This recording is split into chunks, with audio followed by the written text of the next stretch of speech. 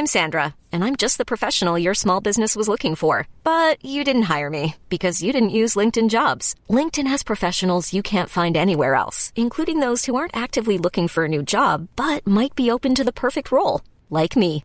In a given month, over 70% of LinkedIn users don't visit other leading job sites. So if you're not looking on LinkedIn, you'll miss out on great candidates like Sandra. Start hiring professionals like a professional. Post your free job on linkedin.com/achieve today. Hey, it's Danny Pellegrino from Everything Iconic.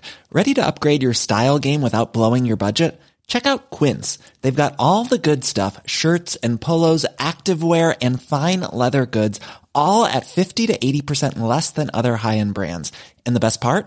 They're all about safe, ethical, and responsible manufacturing.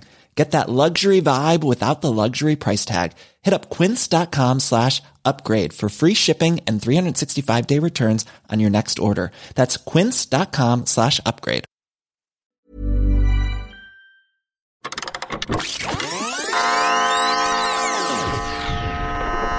Hello and welcome to I'd Sooner Forget This, a podcast where guests share with you an artifact from their past. Like when I was 19 and I wrote a poem called A Poem About Bricks, which went like this.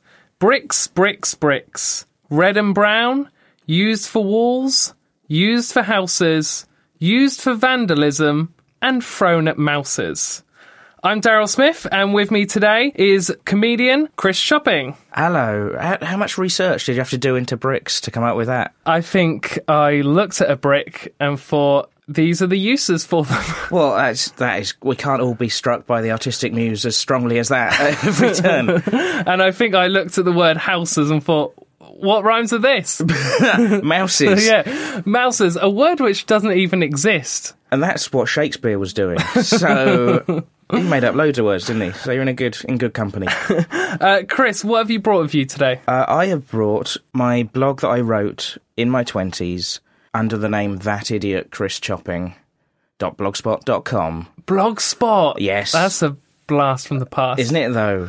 It's still all there in the history of the internet, and it's a terrible name as well, isn't it? That idiot Chris Chopping. That is immediately like the kid at school going, "Oh, I'm so wacky. I'm an idiot. I'm an idiot. I am." Because I just didn't know anything better to call it. Yeah, but, yeah, it's really bad. So what article are we going to look at first? Oh, well, right, I mean, I've printed out a whole sheaf of it. This is not all of the blog, but it is a depressingly large amount, given that I wrote this blog over the course of about a decade, and I've really accrued very little. But there's let's look at the very first article that I wrote, which, as an aspiring / struggling comedian, I am embarrassed to say I titled Eddie Izzard Should Have Died Young. I mean, that is a bold statement. It's a heavy start, isn't it? It's quite a powerful, thought-provoking title. It's really embarrassing. It's really bad because Eddie Izzard is brilliant, isn't he? On balance. And I think he'd done a couple of disappointing videos that have been a bit underwhelming. And I thought if he'd have died before releasing these, better for everyone. Wow. Which I don't think... He's done a lot of good work for charity, he's done a lot of political campaigning, and he's also, been bloody funny. Subsequent to this, I think I was maybe jumping the gun a little bit. Well, I'd love to hear it. All of it? Well, certainly hear the start. Your opening gambit, definitely. So this was the first article I wrote on the thing. So it says, okay, so this isn't the most positive start to blog that has ever been, but it's a valid point that deserves to be made. Eddie Izzard has passed his peak, and there is no way back now. Please understand that I am a big fan of Eddie's work. I used to watch his videos religiously. I spent about a year of my life in high school talking like him, not deliberately, but because I watched his shows so often. Eventually, my family picked up on how great he was too. My cousins borrowed Dressed to Kill. My nana had her own copy of Glorious. Imagine how self-satisfied I felt when we had the family round for Christmas and everyone wanted to watch the Eddie Izzard Circle video that I had got for Christmas. I secretly congratulated myself on having the best taste in the room. Imagine my embarrassment when the video I had so looked forward to left my entire family fighting off yawns and struggling to keep their eyes open. Eddie was dull. I couldn't believe it. All the mannerisms were there, the long drawn-out style of his speech was still in place. What happened to all the funny bits? Why did he have to keep asking the audience to remind him where he had got to? He never used to do that. He used to take poetic flights of fancy, then drag the audience back to where he wanted them. He never needed their help before. They struggled to keep up with him. Still, I told myself, it's probably no more than a blip. Next time round he'll be back on form, no worries. Sadly, Sexy was no better. The best thing on it is the bonus feature where he struggles through a routine in French for a French crowd. Trouble is, all the jokes in that are ancient, and all the new material in the main show is weak. That was the start of that, and then I go on in a similar vein about his sycophantic fans. Now he's never going to amount to anything much, and yeah, it's a bit... I finished it by going, Eddie Izzard could have been the comedy equivalent of Jimi Hendrix. If he doesn't get his act together, he'll become the comedy Rolling Stones, selling out big shows on reputation alone. It's sad but true. Wow. Yeah. Oh, so many questions. I suppose the first thing that I want to know is, like, at the time, had you started performing comedy? No, this was, like, about a decade before I started performing. No, it wasn't as long as that, actually. No, it wasn't. It was about 7 years before I started doing comedy. It was when I was about 18, I think. So, and I was a student. You know, I wasn't like a teenager in his bedroom writing this bullshit. I was out in the world, living independently of his parents, studying, working a part-time job, student, thinking this was acceptable stuff to put out for public consumption. And just, like, he's really good, isn't he? And I'm really sort of in awe of his abilities as a comedian.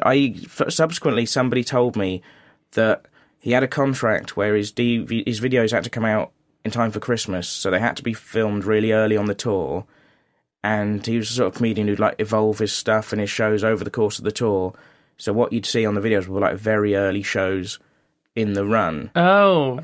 Which might explain why a couple of his videos at that point weren't his best, which I still think is true, but maybe not quite worthy of the harsh judgment and my desire that he kill himself, and still probably better than, you know, anything I have accomplished by some distance. So, how serious were you being as such when you were writing that? Were you writing for laughs? I think, like, you can tell I'm trying to, you know, phrase it, bits of it amusingly, but I really meant it. I really did think, like, oh, Eddie Izzard's past his prime. And, you know, I was at that point of kind of fandom of stuff. I think I'm a lot mellower now about things, but that point of fandom where your stuff is so important. Like, your favourite bands are the most important thing, and the ones you don't like are shit.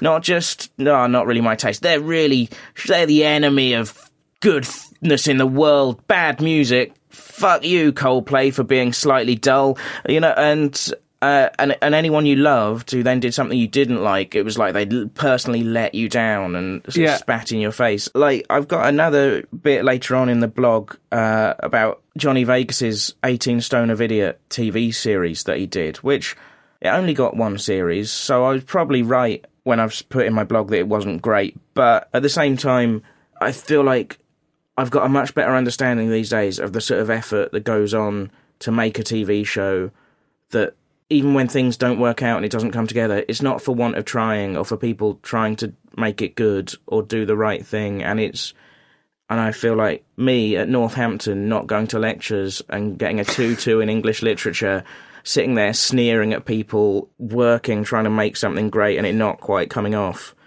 I'd call it 18 stone of mediocrity. Which, again, it's like, who am I to say anything about that to anyone? So, yeah. At the time, did you have hopes to do stand-up? I genuinely, at the time, I just don't think I thought that comedy... I would have loved to have done it in the same way that you might want to be a pop star or a footballer, but I thought it was no more likely. Do you know what I mean? Yeah.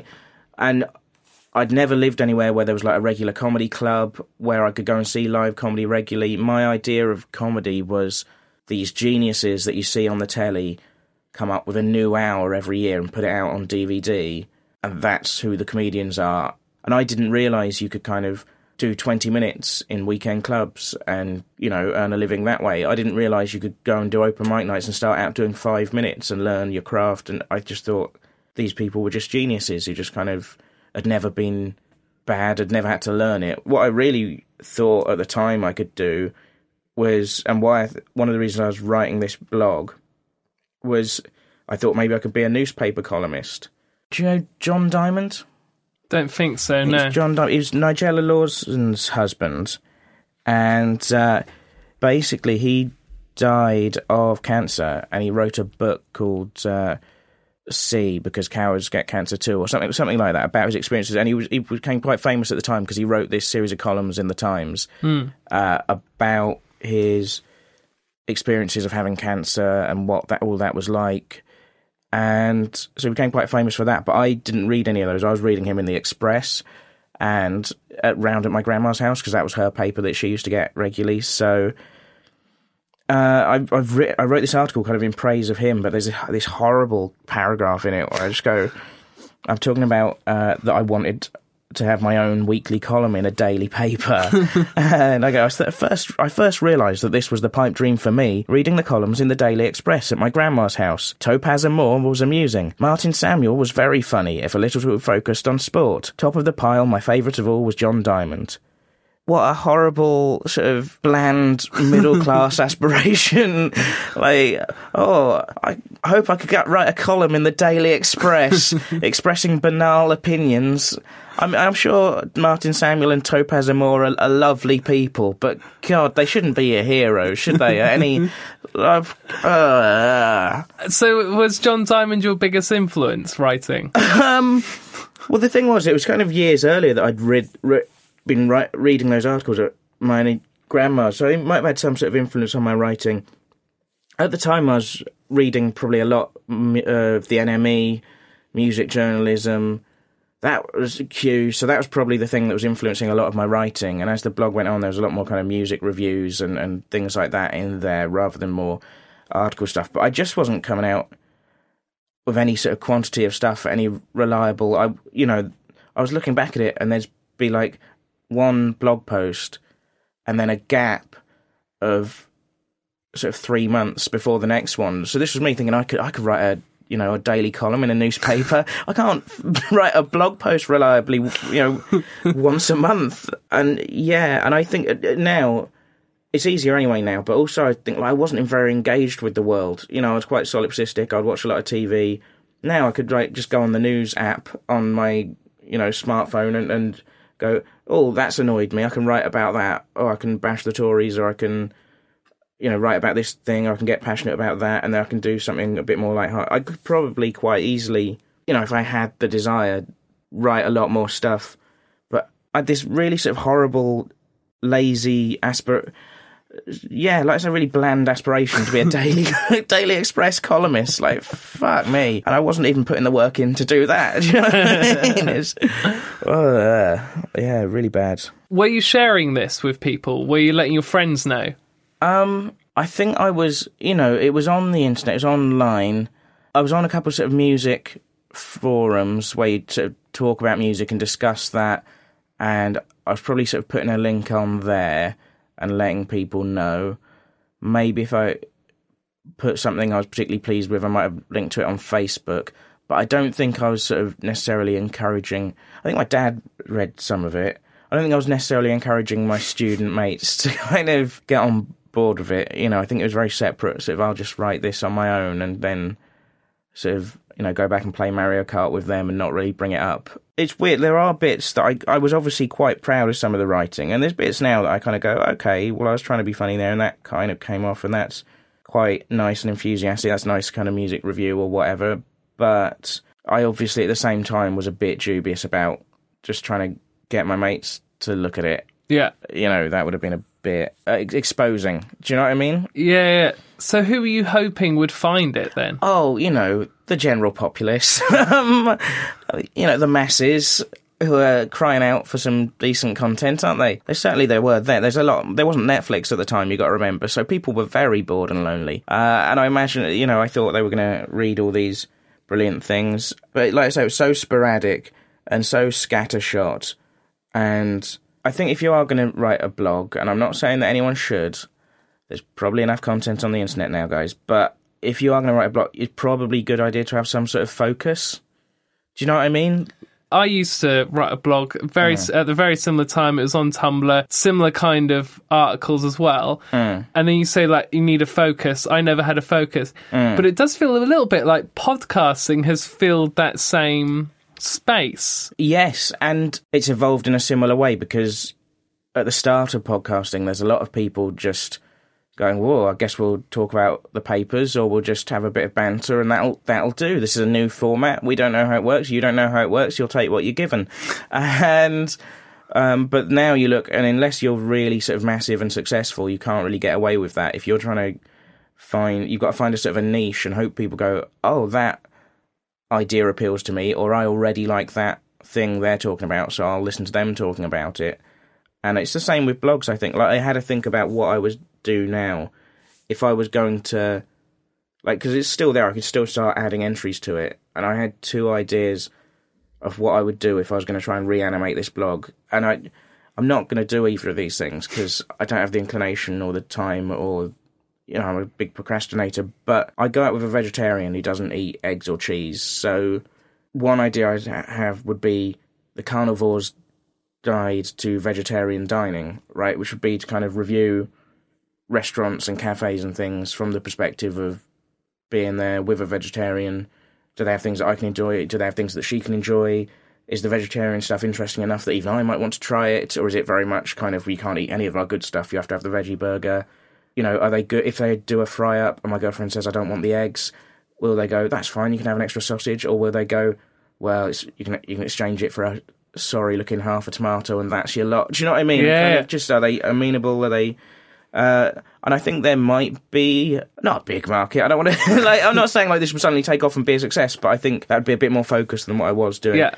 The other thing that I thought about doing, and this would be very much a passion project and would be of no interest to anyone, from what I can imagine, would be an album by album review of every album Paul McCartney has made since he left the Beatles, and extra articles about Paul McCartney and Wings, which is just because I'm a bit obsessed with them at the moment. But again, like, I don't think there's a big market for that, but at least it's a bit more focused. And if someone Googles Wings, they might come across that and go, oh, this is interesting, rather than just, like, who's going to read this blog that gets updated once every 3 months with a gig review of a small band in Cardiff, followed by a movie review of something that's no longer in the cinemas. And I did really weird, shonky things. I had this thing called Heroes of the Western World. Right. Which was really sporadic, and it was just deliberately silly, botched, really brief biographies of celebrities. I don't know what the point of them was, but it's clearly me trying to be funny or find an outlet for something, but it's emblematic of just I was throwing everything at the wall. Do you know what I mean? Yeah. There's no consistency or anything, but it was like, so Chris Packham was one of these heroes of the Western world, the former presenter of The Really Wild Show and governor of Hong Kong. As well as having double-jointed thumbs, Chris really is wild about animals. His favourite animal is goose liver pate.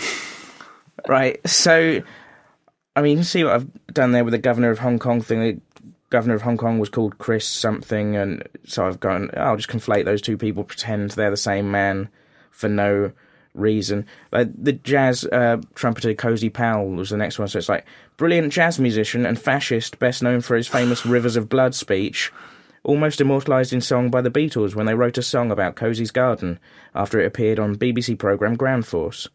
The song's lyric ran, I'd like to be sipping my tea in Cozy Powell's back garden in the shade, but at the last minute the band changed the lyric for one about octopuses.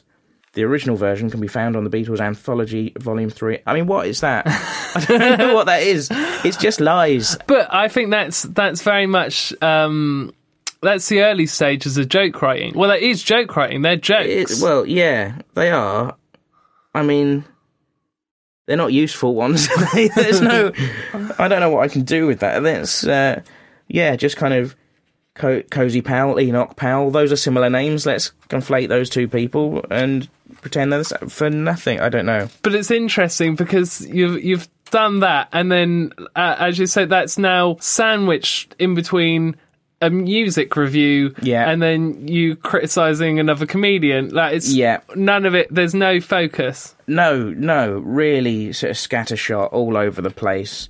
And there's a review of the Burger King Dark Whopper, which was a burger they brought out to promote the Dark Knight movie. Do you know what I mean? What is any of this? It's really weird, and it's.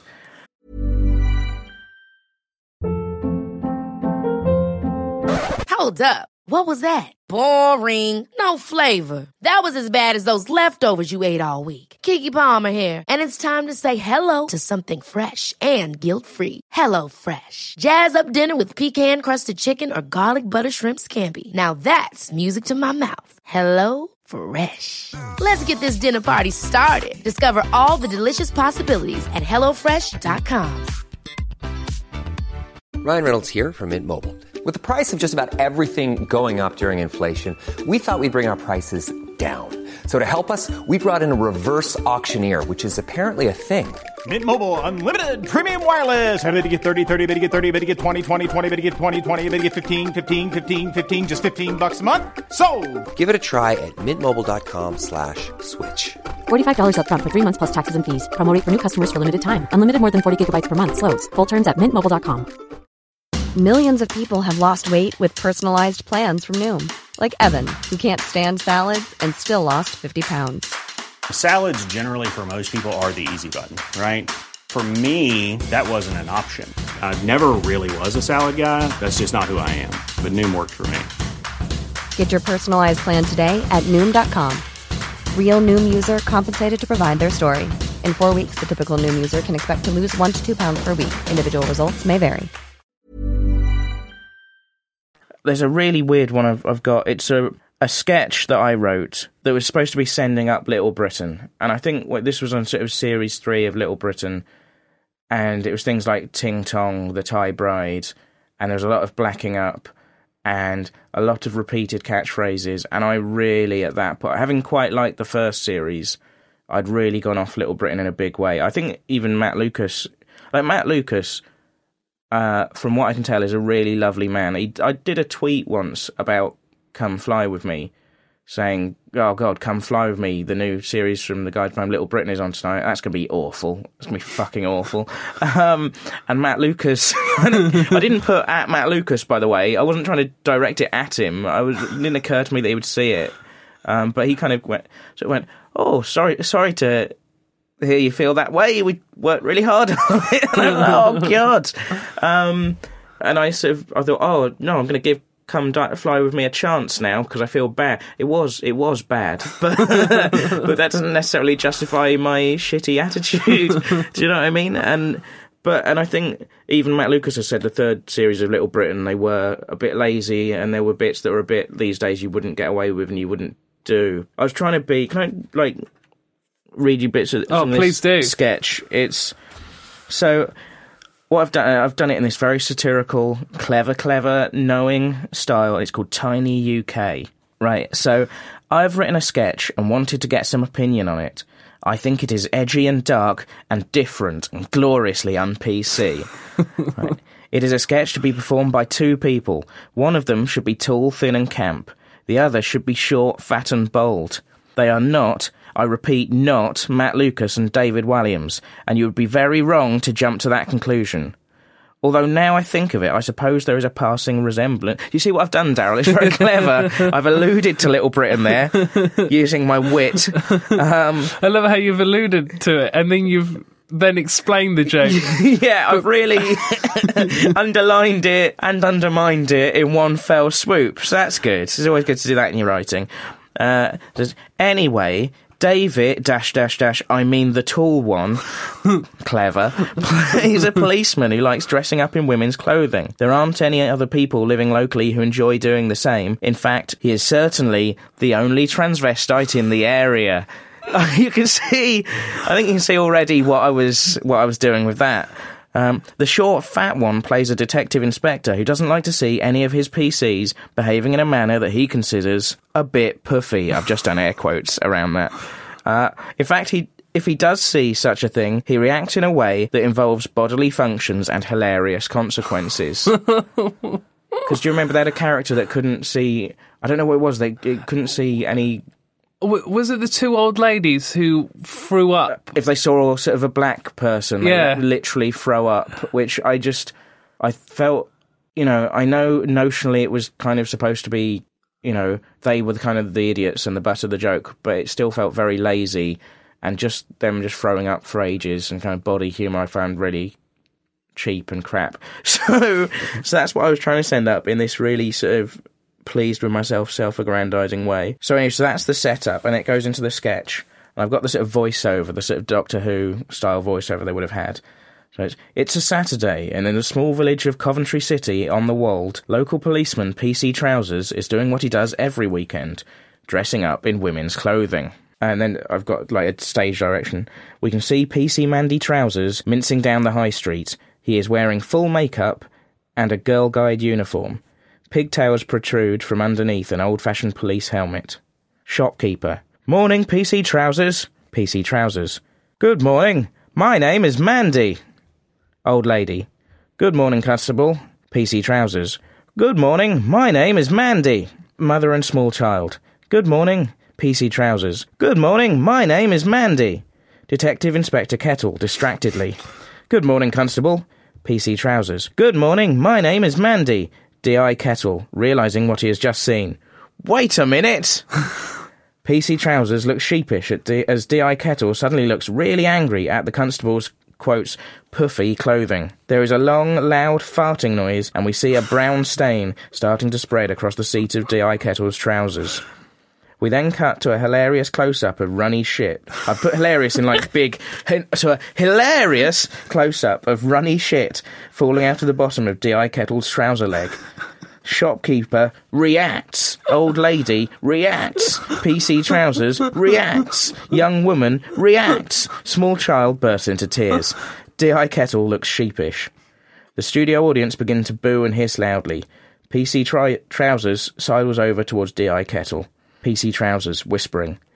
Do you ever think that we are taking large amounts of public goodwill and just slowly pissing it up the wall? See what I've done there? That's me. That's the guys from Little Britain I'm talking about there. Yeah. I don't know if you've spotted it because it's quite subtle, the allusions I've made. I've been bloody clever with this, Darren. I wouldn't want it to go over your head. I don't want any listeners at home going, this is just a brilliant sketch that he's written. I don't know what he's talking about. You should just put this on TV right away. You know, and I don't want anyone from the BBC trying to commission this because I know I've written it quite cleverly, but actually it's just a satire of a thing. God. And D.I. Kettle, shut up, I spent a whole afternoon writing this series. Do you see? The pair look towards the camera and smile sheepishly to renewed booing. In the background, at the edge of frame, a ginger-haired woman can be seen taking notes. Fade to black. Right, so... Oh, and then I've done a little outro of kind of... Well, that's it. It's not for me to comment, of course, but I don't think groundbreaking is too strong a word. It's about time people started taking transvestites seriously in comedy, as well as employing irony and being gloriously un-PC. Also, you can see how I've explored the comedy of embarrassment about shitting yourself in public. We've all been there, right? I've tried to avoid putting any actual wordplay or jokes in it, as that sort of thing can alienate viewers who don't really like comedy or thinking. I certainly feel this sort of thing could sell a lot of T-shirts and script books, which is, after all, what comedy is all about. I mean, you can see I was genuinely sort of going after a target there. Yeah. I'm not proud of it, but I was, I can see where I was coming from with that, and I still kind of, I still think it was a worthy target up to a point. Apart from there's a bit in that really makes me cringe, which I allude to... Well, you can see also the catchphrase, just me keep going, good morning, my name is Mandy, was kind of going, look, they just repeat the same catchphrases, and, they do this body. You can see what I was trying to do, but the bit that really makes me cringe, even apart from the whole thing being fucking abysmal, is there's the bit about, in the background, at the edge of frame, a ginger-haired woman can be seen taking notes, right? Do you even know what that's about? No. I know what that's about, but I want to know if you... I doubt you'd have known even at the time what I was alluding to there, which I was implying that Catherine Tate It was basically, the Catherine Tate show was basically ripping off Little Britain. Oh. Right. Yeah. The thing is, with that, like, she did a sort of character comedy sketch show slightly after Little Britain with big, broad, larger-than-life comedy characters. And again, I wasn't much of a fan of it, like the later Little Britain, so I kind of clumped those two together. But I think more directly, it was kind of... Because Little Britain had that Vicky Pollard character, that kind of yeah but no character. And then Catherine Tate's, one of her most famous characters, was the teenage girl who had that kind of am I bothered thing. So it's the fact that it was teenage girls and that kind of staccato, kind of fast delivery. And I just kind of, again, as a sort of judgy, sort of 20-something, felt like, oh, this is not on. She's ripping them off. You know, she's lazily ripping off what is already lazy shit comedy. And there am I sitting there in judgment, you know.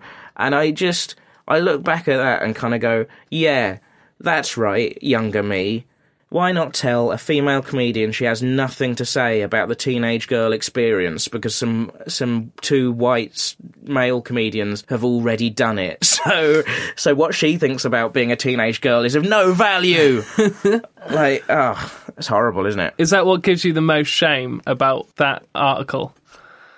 It is, but I feel like that would be to imply that the rest of it doesn't shame me. Do you know what I mean? I feel like you phrase that question in a way that I'll go, yeah, no, that's the bit that gives me shame, and you'll do a little outro. See, listener, he wasn't even embarrassed about the rest of that trek. Like, it's...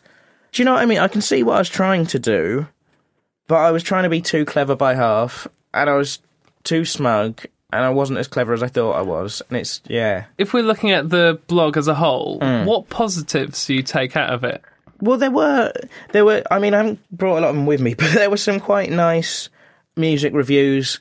There was some genuine enthusiasm and sort of quite passionate writing about the music, which I think is always good to be passionate in your writing. Probably ages better than smugness. And you know, there were some nice bits of writing, some bits that. There was a bit where I championed Stuart Lee. This is how old it was. It was back when Stuart Lee was still a person worthy of championing. Do you know what I mean? When he couldn't really get on the telly and things. But I mean, he's still doing better career-wise than I am now, I shouldn't wonder. But, you know, and some reviews of, like, the Pipettes and the Long Blondes, talking about how great they are, breaks. So all the kind of more positive stuff. And some of the stuff where I've slagged things off, but I've been quite witty about it, I think. There were some bits of writing that aren't bad, I don't think. And there's also some bits where I was trying to be funny that has come off better or worse to varying degrees. But there are some bits that I kind of go, oh, no, that was a funny... Not so much things like that sketch, but like there's funny bits in the writing where I go, no, that actually was kind of a funny thing. And then towards the end, there's a whole section called the Cider Diaries, which was me and my friend spent a year drinking 365 different types of cider. Wow. Yeah, and they were delicious for the most part.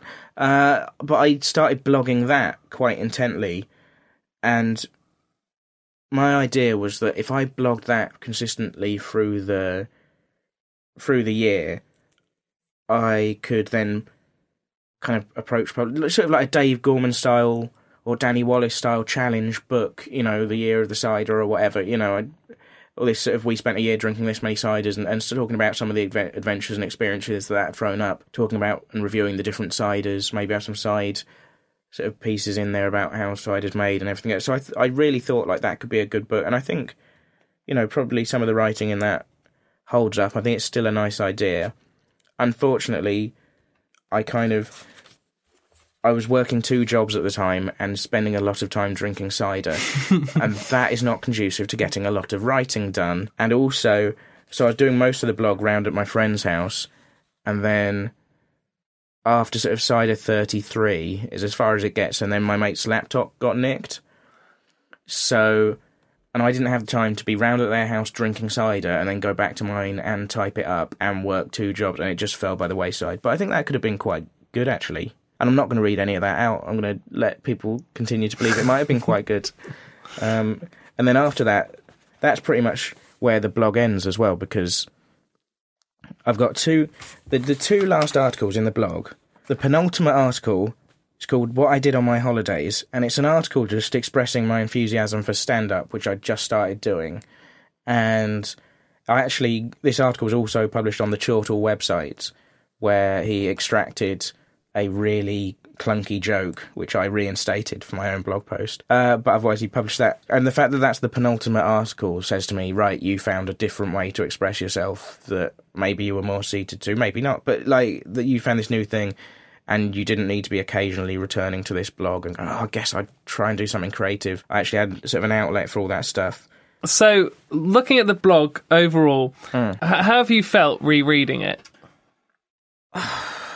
Like, there are turns of phrase in it that I like, but it would be hard to find a whole article that I could read without... Do you know what I mean? Like, I don't think I'm a terrible writer. I can string a sentence together, but the whole pieces are quite embarrassing, taken en masse and taken as a...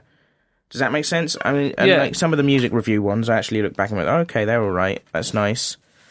But yeah, kind of, I almost feel like some of this stuff, it's like kind of going, it's embarrassing, but it gives me an opportunity to explain and justify. Do you know what I mean? Like, I'm sorry, Catherine Tate, you are actually quite a talented writer and actress. And I'm sorry I implied that you shouldn't be able to write about teenage girls because Matt Lucas had done it already. Like, what the fuck?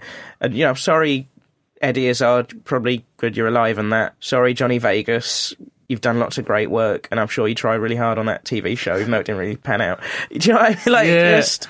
Are you happy that you did it? The blog? Yeah. You know, it probably got some bad ideas and habits out of my system as a writer. It probably, you know, anything that you're doing creatively keeps your mind ticking over. And ultimately it hasn't done me any harm, has it? So it's probably fine, isn't it, that I did it? It probably is good to have been writing something. I mean, there's no reason why I couldn't have just written it in a notebook and not shared it with the world, come to think. But, you know, that's the way of it now. And how's it felt sharing it with me? Yeah, it's happened, isn't it? I mean, it's fun. This feels like a fairly trusting, safe environment, but then people might listen to it and they might not have your sort of kind eyes. And they, yeah. And my cheeks are kind of burning from it now. So I thought it was going to be fine, and now I feel a bit, What makes you feel that way? Just, I've read quite a lot of dross, haven't I? I've read quite a lot of dross, and I've told you it's dross, and at no point have you corrected me and gone, no, I think actually that was overlooked genius. So I was definitely right in my assessment of it, which is a shame. I think, you know, I'm trying to say that I had good intentions and that there were some good ideas and some nice sentences in there. So I'm trying not to kind of feel too awful. If you could go back in time and speak to yourself the day that you began this blog, is there anything that you would have liked to have told yourself? Don't be such a cunt about it. That's not me saying that to you. That's me. That's what I would say to myself. Just remember that probably if someone makes a TV show that you don't like, there's probably worse stuff happening. And you know, Eddie Izzard might do some stuff down the line that's quite good and probably don't tell brilliant creative people to kill themselves, and don't share that Little Britain sketch with anyone. I see what you're trying to do. I do appreciate what you're trying to say, but I mean it's a bit clumsy and it won't be appreciated in your own lifetime. Once you're gone, sure. People will go, yeah, you really had a point about Little Britain Series 3. That was a worthy target of vitriol. Because also, like, you don't realise at the time, things are so transient. At the time, I was like, Little Britain was everywhere. You know, and I was young and I thought I knew what was funny, and my favourite shows weren't getting recommissioned, and Little Britain was... and it was selling loads of dolls and toys and script It's massive. And, you know, and you have this real sense of injustice, of like, well, this isn't fair, because 15 Stories High only got 2 seasons. No one's buying a Sean Locke doll for their dad at Christmas that does a catchphrase. It's not fair. But now, to young people today... I feel very old saying that. But do you know what I mean? Do students now know or care about Little Britain? And Matt Lucas and David Walliams, you know, David Walliams is a very successful children's author. Matt Lucas has done Pompidou. I quite enjoyed. He's done lots of various film things. I don't hold any ill will towards them. And it's really transient, isn't it? No one's doing those catchphrases now. It doesn't matter, but at the time it just seemed really important. Little Britain was ginormous when it was out, when it was being made. But it doesn't feel like it's fallen into the same place as classic shows like Fawlty Towers and the likes, where I don't know if they don't think they're repeating the shows. No, and also, like I say, like you wouldn't be able to make a show like that now with some of the crassness, some of the kind of things they had, like Ting Tong, the Thai Bride, and some of the blacking up and stuff. I don't think you'd get away with quite as easily now. And yes, the writing was lazy by Series 3, but fine, it's a sketch show, who cares? Do you know what I mean? It doesn't affect anyone. And I think ultimately, what I felt about Little Britain is probably a lot of people would agree with me now. Like, it was kind of raved about at the time, but a lot of us who had our doubts, you know, time has kind of proven us right, and me writing an angry blog about it didn't change that. Just time and, you know, everything will work out in the end, and there'll be other people making great, interesting stuff, so it doesn't matter if there's a big show that you don't like. Do you know what I mean? Like, I don't like... What's the one with Brendan Carroll? I'm not sure. The Irish, with the mum. Oh, are you talking about Mrs. Brown's Boys? Mrs. Brown's Boys, yes. I don't like Mrs. Brown's Boys, like, at all. But that's fine, because there's plenty of stuff I do like, and it's not really... You know, there's things I'd like to see put on the television, but the stuff I'd like to see put on the television probably wouldn't fill the same time slot or fulfill the same function, so one thing isn't stopping the other thing. Yeah, totally. And... So it's all fine, isn't it, really? That it's fine that Mrs. Brown's Boys is a thing, and you don't have to engage with it if you don't like it, and it's... I wouldn't these days kind of publicly... Like, sometimes people come out at you at sort of gigs and they go, oh, that, you know, famous... Like, some comedian who's kind of famously quite mainstream or sort of bland or whatever, and they're like, oh, that such and such, he's awful, isn't he? You must hate him, you know, and sometimes... They're right, and sometimes they might be wrong, but I kind of think, like, yeah, but I don't really... I know how hard it is to do stand-up now. It's quite tricky, isn't it? It's quite tricky. I've not exactly made it on the panel shows quite yet, so who am I to stand in judgment? And even people I don't necessarily like their TV work, I might kind of go, yeah, but they're producing... You have to produce a lot of it at that point, and there's different constraints for television, so, you know, and I'm sure when they were in the clubs and working their way up, they were shit hot, and that's why they are where they are now. Do you know what I mean? Yeah. So I kind of feel like I don't want to put the boot into anyone or kind of go around slagging off other comedians. Whereas when I was a 20-something who'd never tried comedy and didn't know any better, I was quite happy to go, that's shit, isn't it? And not kind of think about any of the work that had gone to get them there. Thank you so much for joining me, Chris. You're about to go to the Edinburgh Fringe Festival? Yes, I am. What's your venue and what's your show? The show is called Premature Emasculation. It's on at the Globe Bar on Niddry Street every day from the 3rd to the 27th at 7:15. Fab. And your Twitter? My Twitter is at Mr. Chris Chopping, but to be honest, I don't use that one very much. The one I do use is at Brett Michaels PUA.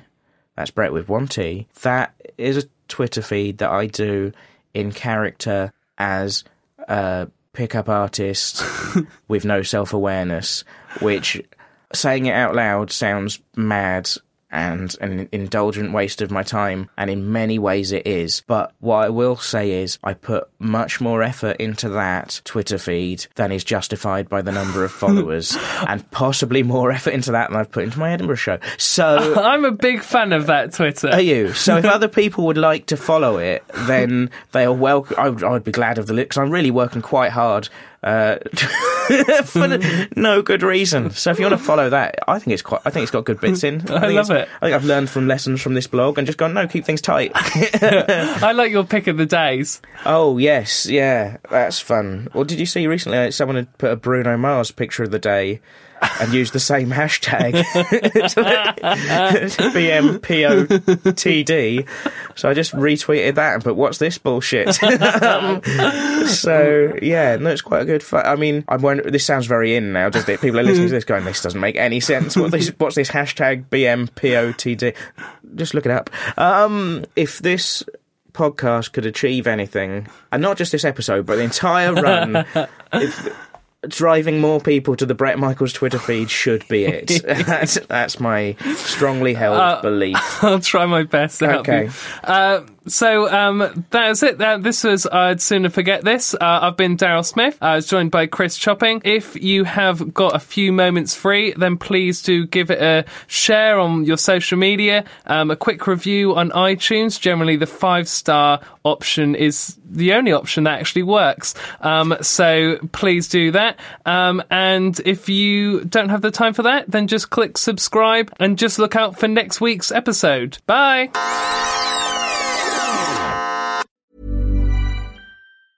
Ever catch yourself eating the same flavorless dinner 3 days in a row? Dreaming of something better? Well, HelloFresh is your guilt-free dream come true, baby. It's me, Keke Palmer. Let's wake up those taste buds with hot, juicy pecan-crusted chicken or garlic butter shrimp scampi. Hello Fresh. Stop dreaming of all the delicious possibilities and dig in at HelloFresh.com. Let's get this dinner party started. Even when we're on a budget, we still deserve nice things. Quince is a place to scoop up stunning high-end goods for 50 to 80% less than similar brands.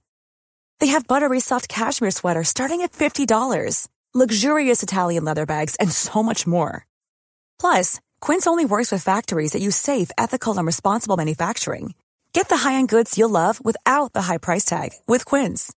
Go to quince.com/style for free shipping and 365-day returns.